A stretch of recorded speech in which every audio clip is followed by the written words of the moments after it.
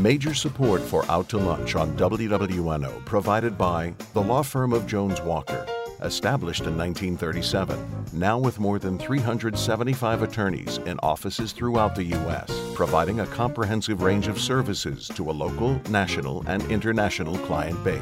Online at joneswalker.com. Additional support comes from Fidelity Bank, Resource Management LLC, Luba Workers Comp, and 30 North Investments. From Commander's Palace Restaurant in the Garden District in New Orleans, we're out to lunch with Peter Ricchiuti. Peter Ricchiuti is Tulane University's A.B. Freeman School of Business professor and economist. It's business, New Orleans style. Hi, I'm Peter Ricchiuti. Welcome to Out to Lunch. In 2012, we met a guy called Paco. Paco came on our show and talked about a business he'd co-founded. It was a kind of pop-up supper club. People paid to join. Then they got invited to last-minute dinners cooked by emerging chefs in temporary locations like empty warehouses. Now, the business was called Dinner Lab. Lab because it was an experiment. Today, the experiment is a success. Dinner Lab is in 30 cities across America. It's talked about in publications from Forbes to the Wall Street Journal. It's attracted millions of dollars from investors, and its chief operating officer, Paco Robert, barely has time to eat lunch anymore.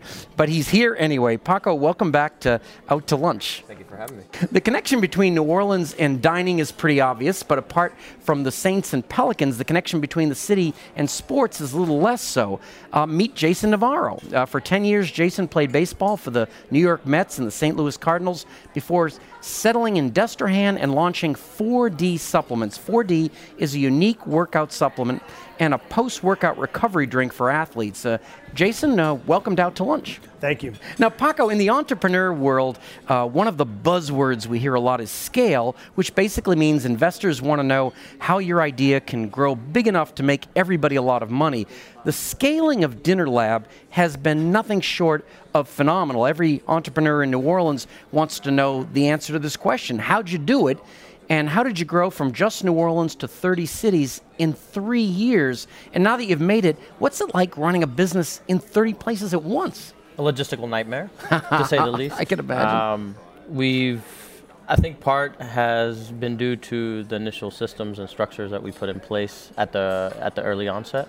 Apart from that, building a good team, the people who we have now, the original team, is mostly with us today, and that's allowed us to really take the concept from city to city, and that's probably been the number one reason why we've succeeded in scaling the business. And of course, one thing people should know is that you didn't just come into this. I mean, you have an MBA from Tulane. You're from the CIA, the other CIA, the Culinary Institute. For all I know, you're actually with the other CIA. We have no idea. But and then you started a restaurant in Vietnam. You did restaurant consulting. So you had the background to create the scalability. Mm-hmm. After Tulane, I worked for a consulting firm, and a lot of it was operational in need.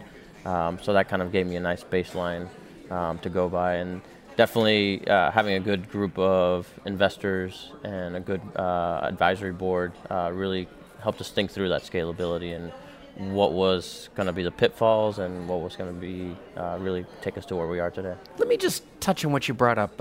Good investors and an advisory board. A good investor to you is someone with some patience. What do you think? Yeah, I think, institutional knowledge of having, money is one thing, but what really makes a good investor is them taking the time in you and the business, and also really kind of believing in what you're doing. So I think the initial investors were investing in us and not necessarily the business itself, knowing that we could navigate those waters and taking the chance that we could actually navigate those waters, and really giving us kind of room to experiment and bounce around, throw some stuff at the wall, see what sticks, because that's what kind of led us to really hone in on a really good concept.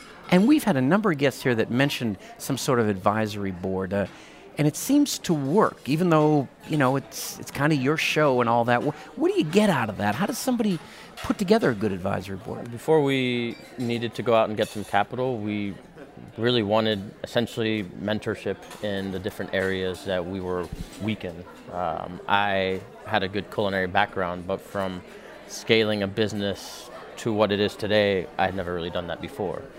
So really finding people that would take the time to, invest essentially, whether it's, a phone call a week, essentially, you have an operational plan, tossing it out to them, having them critique it before going out to raise some money, giving them your pitch deck and having them pepper you with questions and essentially scratching it to pieces. That's really what, that's the best thing that they're there for. Created a bunch of bosses for yourself. Exactly. Now, Jason, when you walk into a GNC or a vitamin shop, you're overwhelmed with the choices of workout supplements, which is how I guess you came up with the idea for 4D out of your own frustration at being able to find a single product that works the way athletes need it to. Many athletes, I'm sure, have the same frustration, but very few of them would have had the ability to research the contents of supplements, formulate new chemical combinations, and then launch that formula as a brand new entrepreneurial business. What gave you the know-how and the confidence to jump into this and take on the existing massive supplement industry? I think, scientists would call it applied science. But for me as an athlete, when I was really around 15 years old, playing 3 sports in high school, I started getting into nutrition, knowing my body more. Going on a scholarship to Tulane actually for football. Oh, wow. I was a tight end and a pitcher, going back and forth for 2 to 3 seasons there, and then going into pro baseball. So all of that, I had lived it. And it's not just the supplement side, it is the nutrition, the proteins, the vegetables, all those types of things for recovery. But I think, after putting 15 to 17 years in of living it day to day, and not knocking doctors and other people, but, being an athlete, you have to know your body. When you didn't take in enough water the day before, if the vitamin, content and what you're having. Sometimes it's tough when you're traveling, you do need supplements because, hey, when you get in from a game and it's 11 o'clock, regardless of where you're at, pizza's the only thing open. So it's, sometimes you just don't have those options. And for me, traveling and taking joint care, multivitamin, amino acids, some are liquids, some are buckets, all of that's hard to travel with. And even if you have the money, you can't go to GNC every 4 days on road trips and say, hey, I'm going to buy the whole gamut in here. So to simplify it, to make it effective, and then, to be honest, everything that's in our product is tried and true. I'm going to be honest, it's been around for pretty much a long time, decades. Well, now, what about, why is it called 4D? It's really the 4 dimensions of our health. It's our central nervous system, it's our large skeletal muscles, it's our connective tissues, joints, ligaments, and then it's really our cardiovascular and internal health. And something I felt one product, all 4 dimensions should enhance. Now, the one thing I can think of is that, there's probably lots of reasons people would use this, but these athletes travel all the time. I'm not just talking about athletes like you. I'm talking like 15-year-old kids on a travel team. This must just plain flat out make it easier. True. And then the packs, they're individual stick packs. I found buckets and scoops are hard to travel with and hard to put into a water bottle. Not everybody can take shaker bottles everywhere. Right. Liquids have a shelf life. You got to keep them cold when you're traveling in buses and whatnot. It's not realistic, especially in the summer months. And honestly, pills are harder to digest and less absorbable. So I found like the powder in a pack form. You got a 5-day road trip, 5 packs, and you're done. Hey, I have to ask you a question that I just wanted to ask somebody in your position. Why are athletes seemingly falling apart faster than they did, particularly pitchers?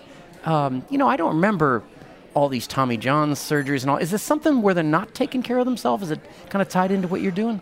Some of it is a little bit of the game evolving. 60s and 70s, and I had coaches that were literally 10-year vets, when I was pitching, saying, you can't throw your curveball to a corner. You just got to throw it for a strike.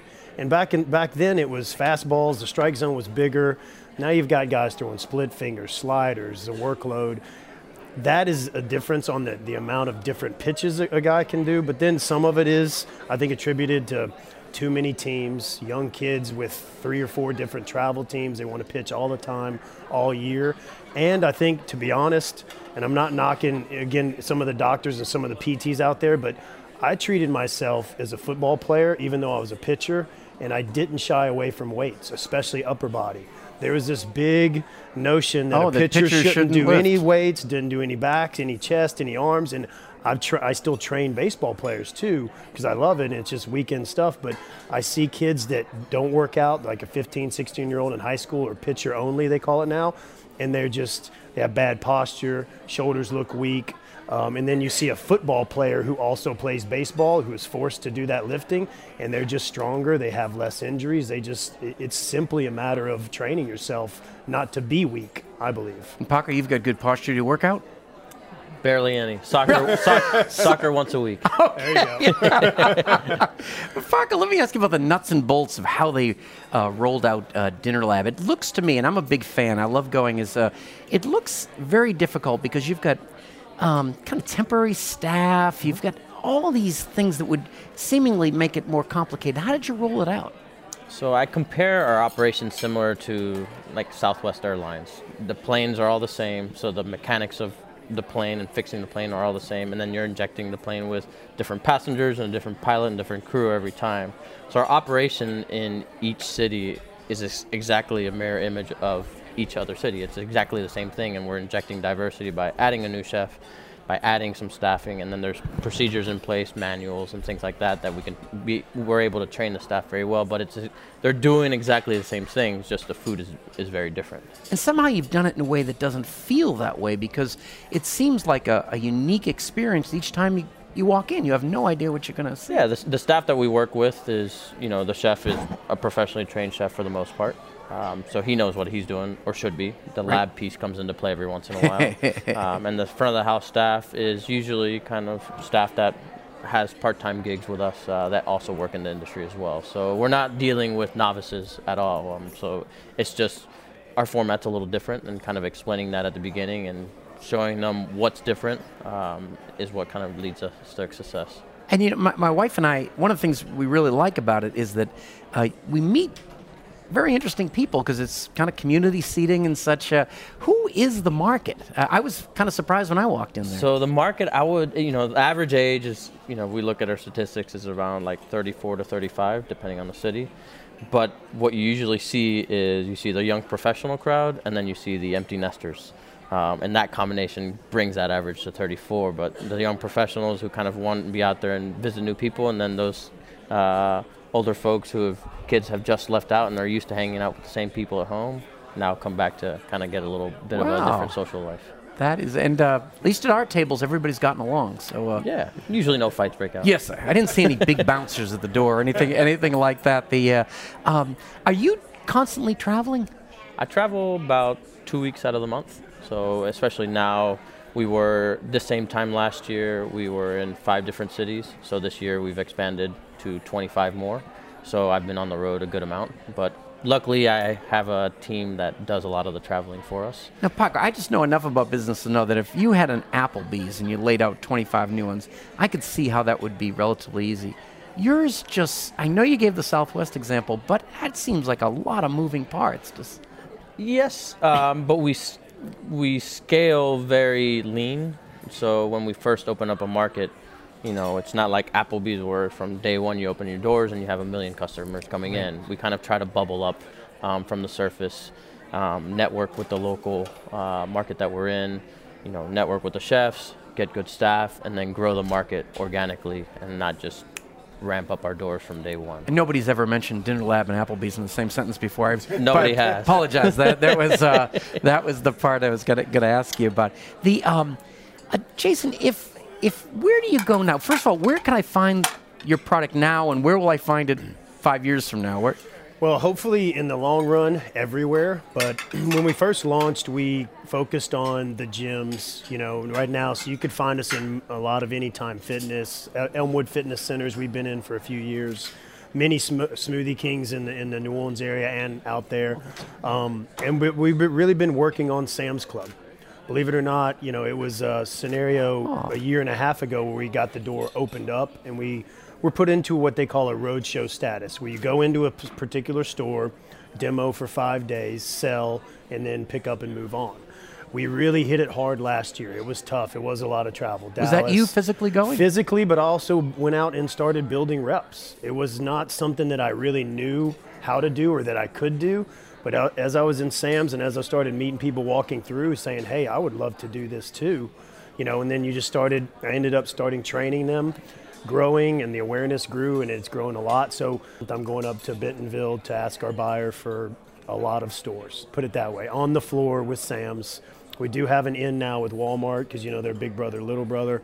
So locally we can start sampling in the Walmarts, and then I would hope from there, as we show the growth, keep on moving on. But can you be in a Sam's and still be in a traditional retail environment? Oh yeah, you can be in Sam's and be anywhere else. Typically Walmart and Sam's are going to want the best price, but the reality is with a retail product, there's so many locations, convenience stores, Walgreens, CVS's, grocery stores, everywhere out there that it really is the sky's the limit on that. I'd heard, Jason, in the very beginning you were making these in your kitchen sink, but I assume you're not still doing that. No, we're manufactured in Long Island. It's a GMP NSF certified lab. And what does that mean again? That's CGMP means just good manufacturing practices. They are audited 3 to 4 times every year. They'll walk in and just check on the lab, making sure everything's done correctly. We also send our product to what you call BSCG. That is a third-party lab which tests for banned substances. So an athlete, a pro all the way down, knows that our product or a product with that label isn't going to risk them getting busted on any type of test for NFL, MLB, any of the like. And that's kind of one of the things that I think with the supplements and all the, bad press, good press, you do have to go out there and see what products do take those measures to make sure that what you're ingesting is safe, because essentially it's not a pair of socks or a flashy t-shirt. I mean, you're putting it in your body, and we're wanting people to trust us that it's going to work and be healthy. And I know you don't have steroids in it because you don't have that the giant head like Barry Bonds Definitely does. not. My cranium is the same size. Always a good sign. Paco, Jason, I want to take a minute to introduce you to Emily Chatelain. Now, we met Emily through a previous guest, Frank Skurlock, who specializes in the business of family fun. Frank is impressed with Emily's entrepreneurial idea called Bibbidi Bobbidi Bash. I'm going to give Emily 1 minute to tell you about it. Then I'm going to give you each a chance to ask Emily one question, a question that you think she'll be able to need to answer to move her business forward. Emily, give us your 1 minute pitch. Okay, Bibbidi Bobbidi Bash is in the business of making classic stories come to life. We offer princess character performances for birthdays, special events, and holidays, in addition to making appearances at local venues. So more and more, we're seeing our favorite fairy tales being visited and revisited, and character performances at special events are in really high demand. Bibbidi Bobbidi Bash exists to meet that demand and to render the most engaging and memorable character experience. We are professional performers with training in theater and production. All of our characters are outfitted in stunning costumes designed by Bibbidi Bobbidi Bash, handmade and custom fit to each performer to ensure an authentic character experience.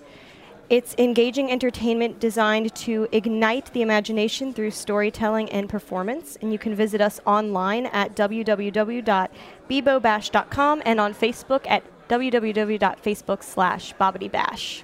Would you not only just do that in New Orleans, but outside of this area too? Right. So right now, since we're so small, it's just me, and I would probably only trust my business with my close friends, because we're all kind of in the theater circuit together, and I've seen them perform. I know what their strengths and their weaknesses are. I know what kind of characters they can play. So I would probably tap into that. As far as growing it larger and finding other performers, I would definitely have to use just standard audition procedures, which I have a good bit of experience with. My question is, I think experimentation when you are first starting a business is crucial, and staying nimble.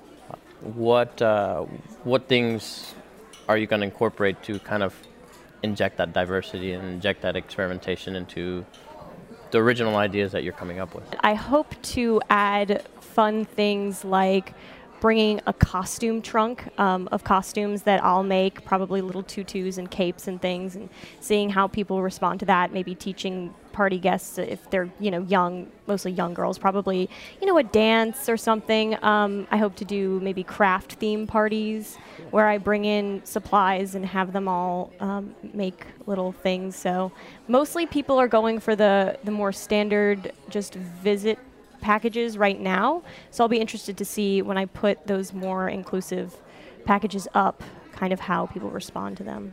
Emily, thank you so much for coming by today. We'll look forward to following your progress with Bibbidi Bobbidi Bash, which I will continue to think of during the entire rest of the day. We're going to stick around a little bit longer after the show and talk some more about Bibbidi Bobbidi Bash, and you'll be able to hear the rest of our conversation with Emily Chatelain on our website, itsneworleans.com.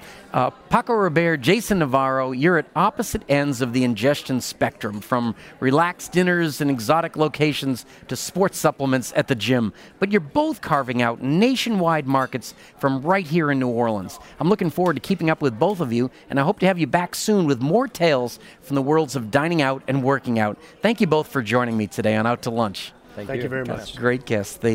My guests on Out to Lunch today have been Paco Robert, co-founder and Chief Operating Officer of Dinner Lab, and Jason Navarro, founder and formulator of 4D Supplements. You can find out more about Dinner Lab, which does not actually come from a laboratory, and 4D Supplements, which does, by following the links on our websites, wwno.org and itsneworleans.com. Our show is recorded live over lunch at Commander's Palace in New Orleans. Commander's Palace serves lunch Monday through Friday, jazz brunch on Saturday and Sunday, with live music and dinner 7 nights a week. The producer of our show is Grant Morris.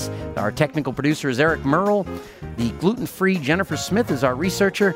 Mitch Foreman wrote and performs all the music on Out to Lunch. You can get this show as a podcast. You can listen to past shows, and you can keep up with us on all kinds of social media by going to our websites, itsneworleans.com and wwno.org. Support for Out to Lunch comes from Baton Rouge-based PreSonus Audio Electronics. Out to Lunch is a production of INO Broadcasting and WWNO for itsneworleans.com and WWNO 89.9 FM. I'm Peter Ricchiuti. Thanks for joining me. I look forward to meeting you again next week around the table here at Commander's Palace for more business New Orleans style on Out to Lunch.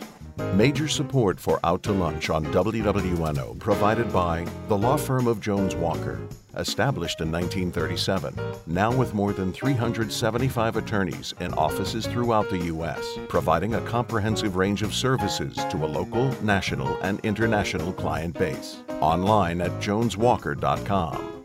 Additional support comes from Fidelity Bank, Resource Management LLC, Luba Workers Comp, and 30 North Investments.